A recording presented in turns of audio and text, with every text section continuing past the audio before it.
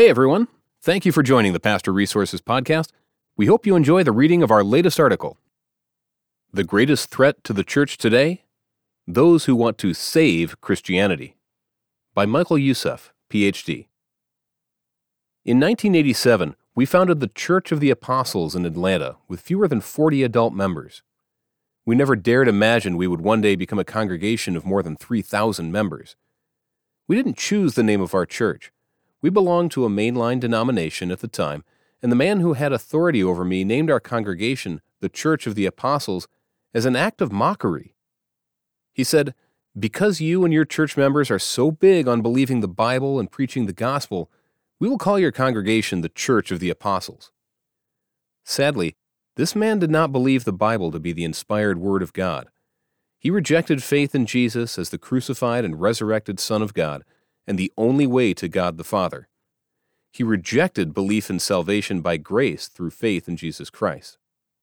"We don't need evangelicals and gospel-preaching churches in our denomination," he told me. "The only reason we are allowing you to start this church is that we know it will fail.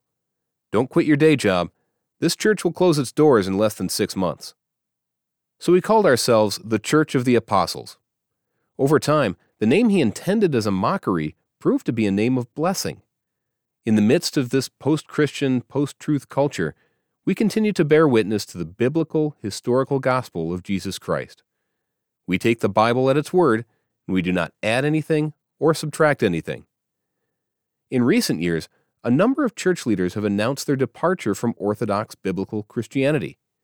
They believe that by eliminating certain Bible passages, ignoring certain doctrines, or dispensing with the Old Testament, they can make Christianity more palatable to the 21st century world. They believe they can save Christianity by gutting it. One author suggests that to save Christianity, we must shed the theological baggage of the virgin birth, the atoning death of Jesus, and the literal, physical resurrection of Jesus, which this author compares to the emperor's invisible clothes. In their foolish enthusiasm for saving Christianity, such leaders have left us with a Jesus who was born out of wedlock, who suffered from delusions of grandeur, who was crucified for nothing, who is still dead and buried, and who is never coming back.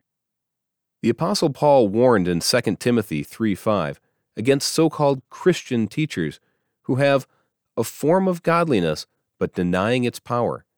Have nothing to do with such people. Paul is describing with uncanny precision the kind of teachers who claim to be saving Christianity by eliminating the very elements that make Christianity Christian.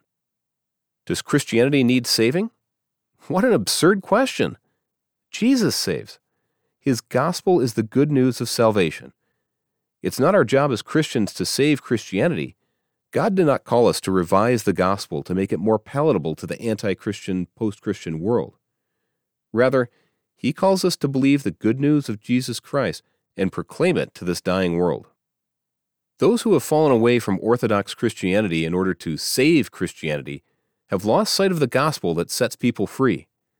They are so focused on so-called social justice that they never tell the poor and oppressed how to be justified by faith.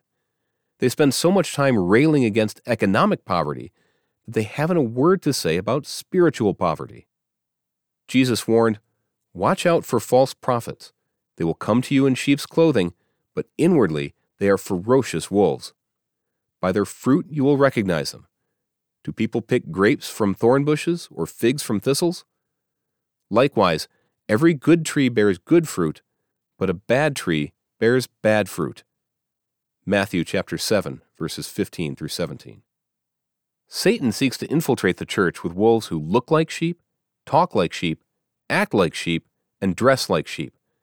But once they are inside the fold, they revert to their wolfish ways. Apostasy is always an inside job. Many churches that claim to be evangelical are led by people who have never internalized the good news, the evangelium of Jesus Christ. Not every churchgoer, not every pastor, not every author or speaker in the church is an authentic believer. Some are wolves in sheep's clothing. I can't judge anyone else's faith or motives, but Jesus calls us to discern the fruit of their lives, the fruit of their words and deeds. By their fruit you will recognize them.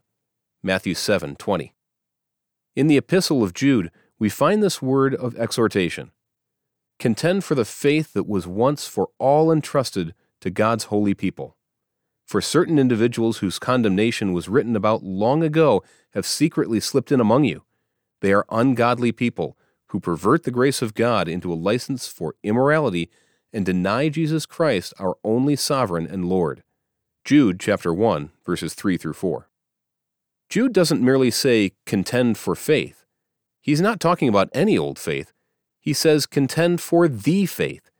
He is speaking of that body of biblical truth that was taught by Jesus, handed down to us by his apostles, the rock-solid foundation of what we believe as Christians.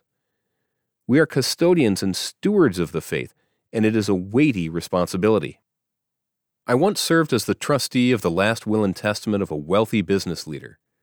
That responsibility caused me 3 years of heartburn and sleepless nights because several family members bitterly contested the will.